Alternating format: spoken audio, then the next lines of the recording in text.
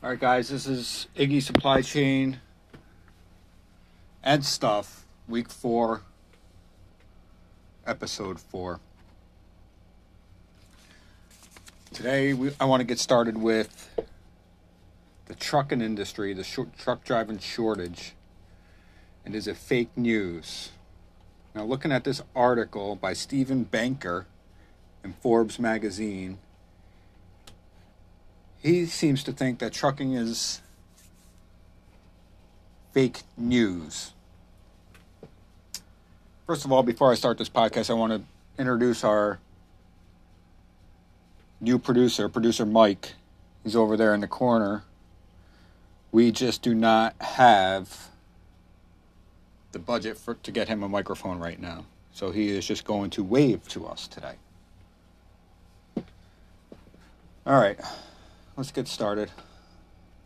Since 2005, the American Trucking Association has been releasing reports on the driving shortage. The ATA, which is the American Trucking Association, is the largest national trade association for U.S. truck carriers. Most recently, the ATA estimated that the trucking industry ended 2018 with a shortage of more than 60,000 truck drivers. If you do a Google search, you will continue to see news stories reported on the driving shortage. This is despite a report from the Bureau of Labor Statistics in May saying this is not the case. Their report is the U.S. labor market for truck drivers is broken, concludes as a whole, the market for truck drivers appears to work as well as any other blue-collar labor market. There is no reason to think that, given sufficient time, driver supply should fail to respond to price signals in a standard way. Steve went through this whole report and pulled out some of the key points made while omitting some of the historic economic analysis. An important source of employment. There were approximately 1.75 million heavy and tractor-trailer truck drivers in the U.S. in 2017, along with 877,670 light truck or delivery service like UPS, FedEx, USPS, DHL,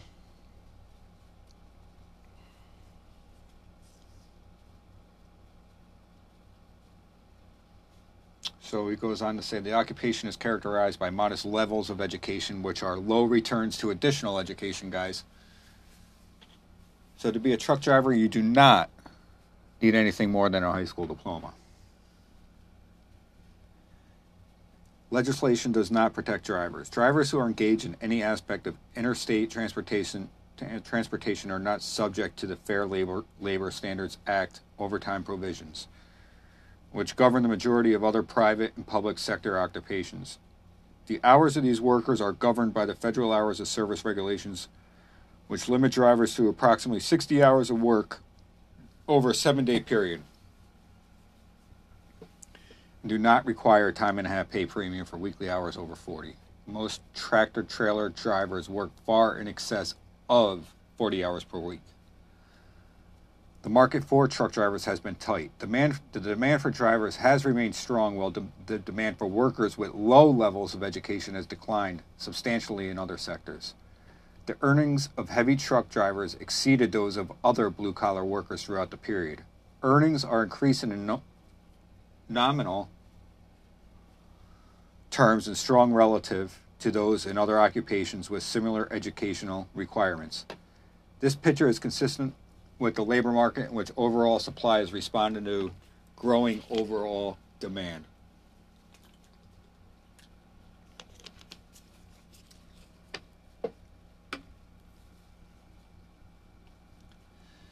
I just want to take 2 seconds to thank our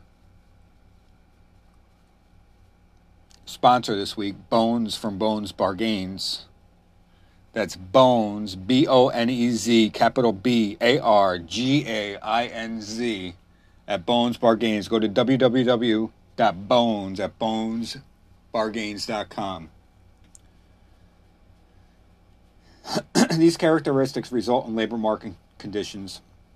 Let's go to the LTL. The long distance truckload, LTL, for short, segment does have high levels of competition. Carriers in this segment have high levels of competition, similar average cost, and a very limited ability to differentiate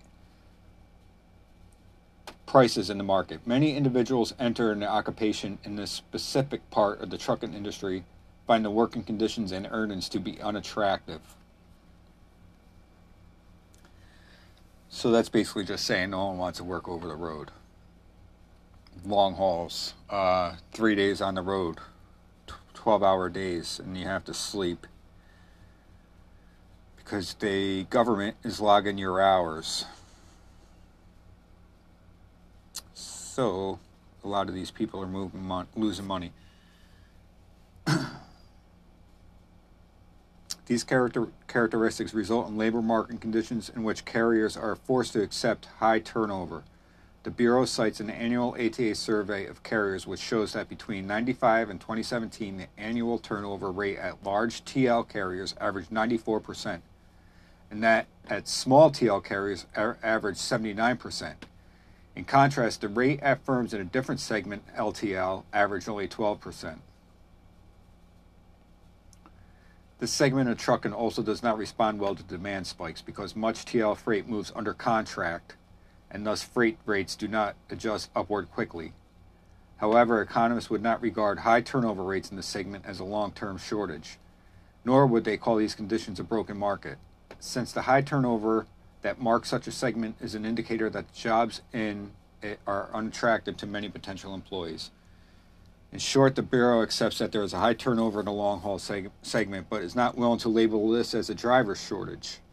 ATA looks at this turnover and has concluded there is a driver shortage that goes across the entire trucking industry. The ATA has used this shortage as an argument to relax regulations such as the ELD mandate, which is the electronic login device for all drivers. And the ATA is arguing that this makes the driver shortage even worse.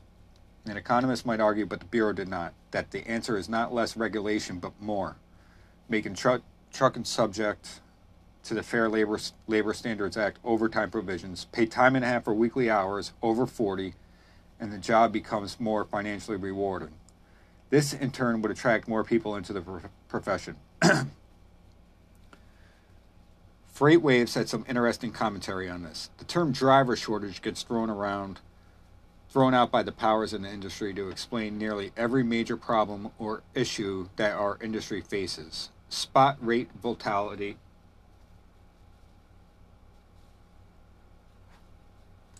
which is determined by supply and demand, market share, and when your load is being shipped towards the day of the week.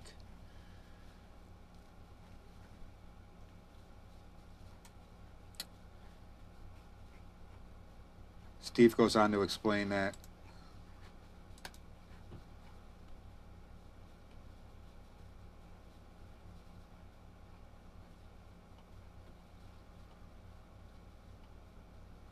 the driver shortage has become the go-to explanation to explain every problem within the ATA.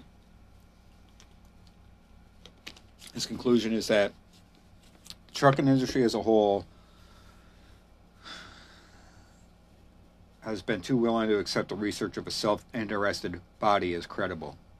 We should have known better. The opioid epidemic is a result of the medical industry and the public acceptance self-serving research funded by drug firms who produce dangerous drugs. Fortunately, the impact of shoddy research and logistics are nearly not as high.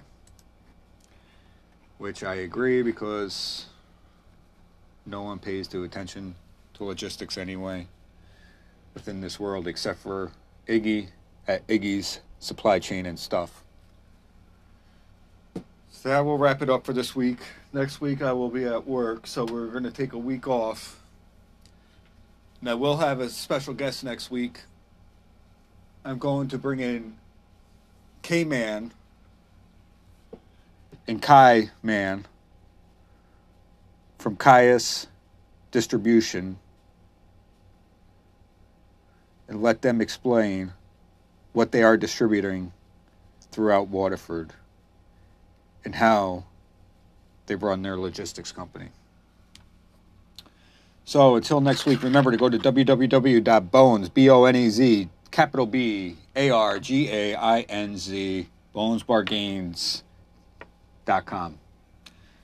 Have a good night, and we'll see you in 2 weeks.